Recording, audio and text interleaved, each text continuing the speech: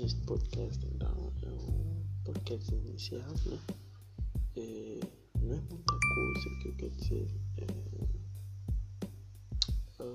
O que eu posso trazer é um podcast que quero trazer notícias dia a dia para quem não sabe em geral, né?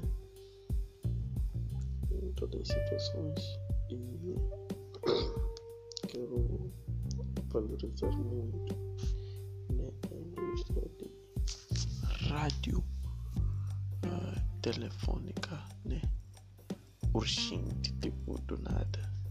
Então é por isso que eu quero terminar por aqui. Fiquem bem e até amanhã.